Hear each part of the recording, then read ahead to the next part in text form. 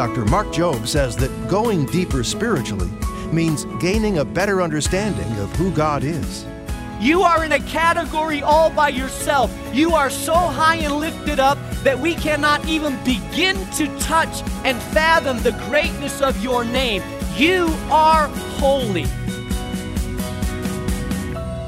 Welcome to Moody Presents with Dr. Mark Jobe, president of the Moody Bible Institute and founding pastor of New Life Community Church in Chicago. I'm John Gager, pumped about our series on the holiness of God. We continue today with a further look at the Old Testament Bible character, King Uzziah. Well, even the name is intriguing, isn't it? He became prideful and offered incense in the temple, though he was not allowed to. He paraded himself as the great, untouchable king of Israel, indignant, powerful. He was an example of what pride can do to and in a person. And he ended his days separated with leprosy. Wow, humility instead of pride. This is foundational to going beyond shallow spirituality. But let's get right to our lesson today. Here's Pastor Mark. The high priest was allowed to enter into the veiled portion of the temple, the Holy of Holies, only once a year. When they went in, they wore robes. At the bottom of the robes, on the fringe of the robes, they had little bells to indicate that when they went in, people from the outside could hear the bells and know that the high priest was moving around inside, doing the sacrifices and preparing for whatever he had to do inside the temple. But the other thing that they did is they always tied a rope around the ankle of the high priest just in case that this high priest had sin in his life, that he had not done things correctly, and he was struck dead. That way they could pull the body out of the Holy of Holies without entering in themselves. King Uzziah decided that he was going to offer sacrifice or incense on the altar of incense right in front of the Holy of Holies. He decided in his mind he was big enough, great enough to do so. So he took a censer in his hand to burn in the altar of incense. And the Bible says that he marched down the streets of Judah, probably with his entire escort around him, the governors and everybody else, making a spectacle among the people, letting the people know, I am great King Uzziah. I will go into the temple. No other king has done this, but I will. And he marched right into the temple. When Azariah the priest saw him, he said, stop, you're not allowed to do so. 80 courageous priests stopped him and said, King Uzziah, with all respect, you cannot offer incense. The Bible tells us, look what it says. Verse 19, Uzziah, who had a censer in his hand ready to burn the incense, became angry. And while he was raging at the priest in the presence before the altar of the Lord's temple, have you ever seen someone go into a rage? The veins are popping out in the neck. The face is red. Spittles are being shot all over the place. The voice is strained, eyes bulging out. Uzziah in front of all the priests proclaiming, pounding his chest, how he is the king, who are they to stop them? Do they know that he could have them all executed and that God has had his hand upon him, that he is worthy to do that who are they to stop them, that he is the king of Judah, that if God wanted to stop him, God himself could stop him. He's going to do it no matter what they say. Indignant, powerful, that's what pride does to us at times. And the Bible says that he pushed through the priest. He went to the altar. Verse 20. Verse 19. While he was raging in their presence before the incense of the altar, something happened to him. While he is red-faced, screaming at the priest, declaring how high he is and how no one can stop him, suddenly the faces of the priests begin to change. They begin to whisper to one another. Some of them look aghast at him. Their mouth open. And then Uzziah himself feels something distinctly different about him. He reaches and touches his forehead, and probably most likely a piece of skin falls off. Because as he was speaking to the priest, leprosy broke out on his forehead. Do you know what leprosy is? Thank God it's a disease that we don't struggle with in North America, but there's still some leprosy colonies in places like India and so forth. It's a disease that eats away at the vital tissues of your body. Fingers fall off, toes fall off, chunks of skin become so corroded and eaten away that they begin to fall away. It was a deadly degenerative disease. And as he was raging in all his pride, leprosy broke out on his forehead, and all of them saw it, and then he realized what had happened to him. And the Bible says that they looked at him and saw that he had leprosy on his forehead, and so they hurried him out. And I love this phrase, and indeed he himself was eager to leave. Get me out of here, okay? You know how Uzziah ended his days? They built a separate home for him. No longer in the palace. He no longer sat on the mighty throne that he was used to sit on. He no longer gave orders and had great processions in which he could display his mighty robes and have people bow in front of him. He no longer brought in the nations from the outside to come and talk. He no longer celebrated great banquets. He no longer dressed in great royal robes to entertain international hosts from afar. He no longer appeared in public before the people. He no longer strutted his prideful kingly self. Now he secluded himself. Within a decade, he died a disfigured man, disgraced and full of leprosy. The nation had been hit by the disgrace of their king. The people had been influenced by his pride, and they also worshiped God but had other gods and did not give God the reverence that he deserved. So now 15 years after this leprosy incident, Isaiah is praying in the temple. It's a down time. It's a discouraging time.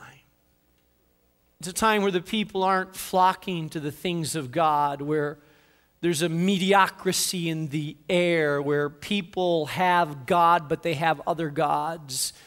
Isaiah is discouraged at the beginning of his ministry, and I believe that God in his almighty knowledge knew what Isaiah needs. What this mighty prophet of God needs is he needs a fresh vision of who I am. Because he will never call the people to repentance. He will never be on a mission. He will never revive. He will never speak with conviction unless this image of who I am is implanted in his spirit and he understands that I'm much bigger, much greater, much higher than the vision that has been portrayed of me. In the year that King Uzziah died, I saw the Lord, Isaiah says. And then he goes on to describe his vision of God. I saw the Lord. He was seated on a throne, high and exalted. A brilliant being seated within a throne that indicates sovereignty, authority, and superiority. You see, it's the throne of God that dictates the affairs of man. It's the sovereignty of God that rules over the universe. There is no power greater than God's power. He elevates kings and puts them down. He raises nations and bashes them down. He is God Almighty, King of kings, Lord of the universe. There is no one that equates to his power. Kings rise and go. He endures forever. He is sovereign over all. I saw him high and lifted up, and the train of his robe, the overflowing train of his robe, fluttered down from the throne and filled the entire temple where Isaiah was at. And he says, and as I looked at that throne, I saw some beings. They were called seraphs, angelic beings. Seraph is a type of angel that means like brilliant, glowing. And these seraphs had 6 wings, it says. With two wings, these seraphs were covering their face, because our eyes behold glory, and the glory of God is too unfathomable for us to behold. So with two wings they covered their face to shield themselves from the glory of God. With two wings they covered their feet, because it's your feet that walk on the ground, and your feet are always a symbol of the lowly, dirty part of you. And so two wings covered their feet, and two wings covered their face, and with the two other wings they flew around this great and mighty throne, and their voices called out to one another in a thunderous noise that their voices made that literally shook the doorpost of the temple and the foundation of the temple. Have you ever heard a noise that would shake a house or rattle windows? If you've ever been around an earthquake or an earth tremor, that's the kind of vibration that causes. Or if you live by the L.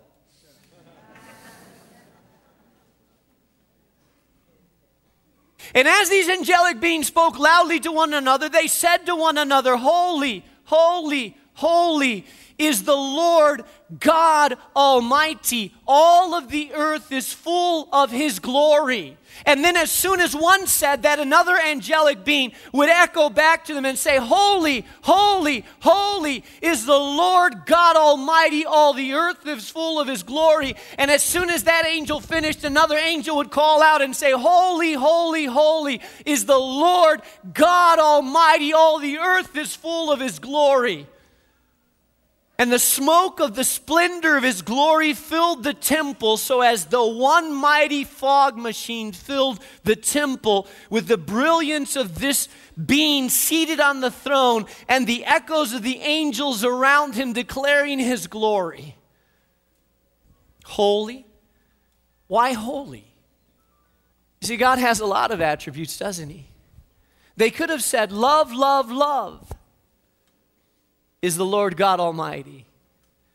They could have said, "Grace, grace, grace is the Lord God Almighty." They could have said, "Kind, kind, kind is the Lord God Almighty. Faithful, faithful, faithful is the Lord God Almighty. Knowledgeable, knowledgeable, knowledgeable is the Lord God Almighty. Powerful, powerful, powerful is the Lord God Almighty." Why holy?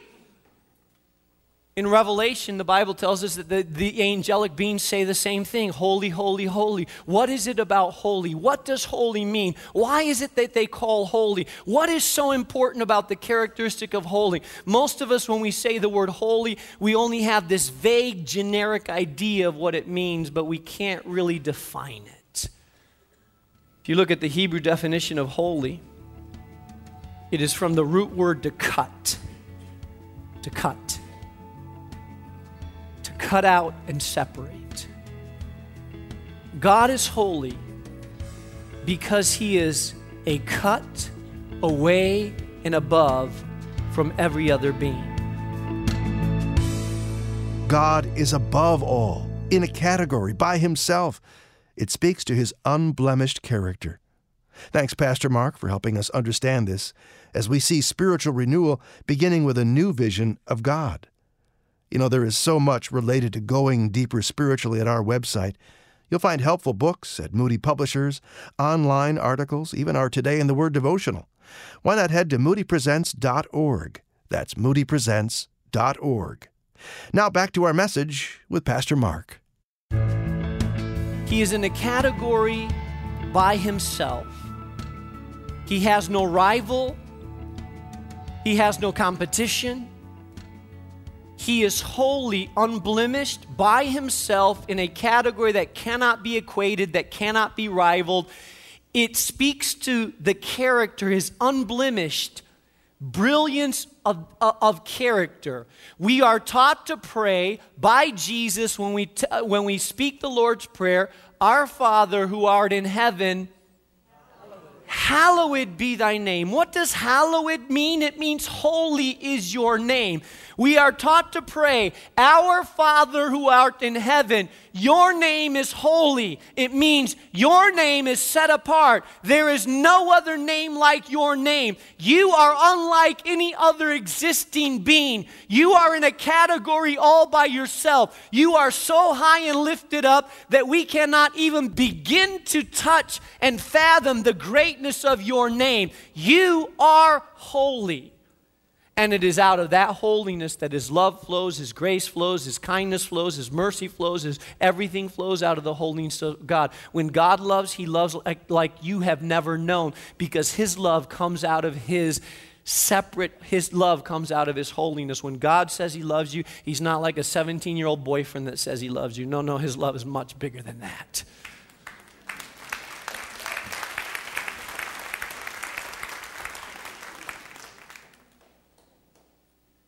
Holy, holy, holy is the Lord God Almighty. All the earth is full of His glory.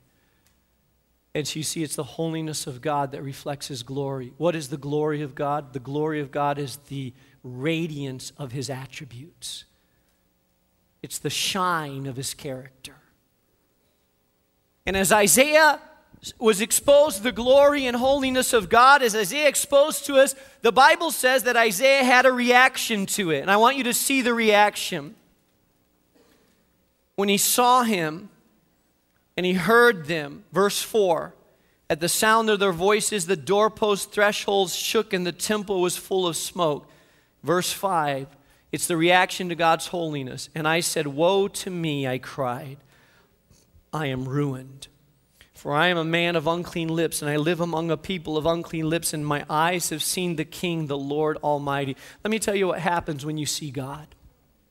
When you have a fresh vision of God. When you have a vision beyond just the man upstairs or little baby Jesus.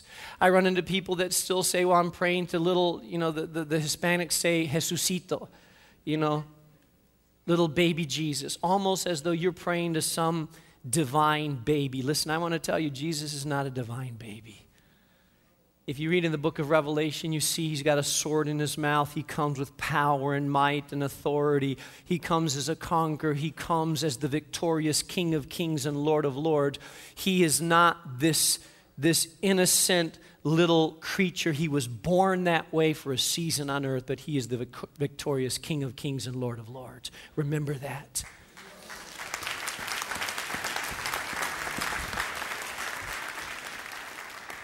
And when Isaiah was exposed to this in the temple, the Bible says that he saw this vision of God's glory, and I want you to see his reaction, because he did not immediately go to worship, which would be a proper response. He didn't say, "Let me get the other high priest so that he can see this as well." It wasn't a response of curiosity. It wasn't a response of inspiration. It wasn't a response of worship. The response to God's glory was one of brokenness and repentance.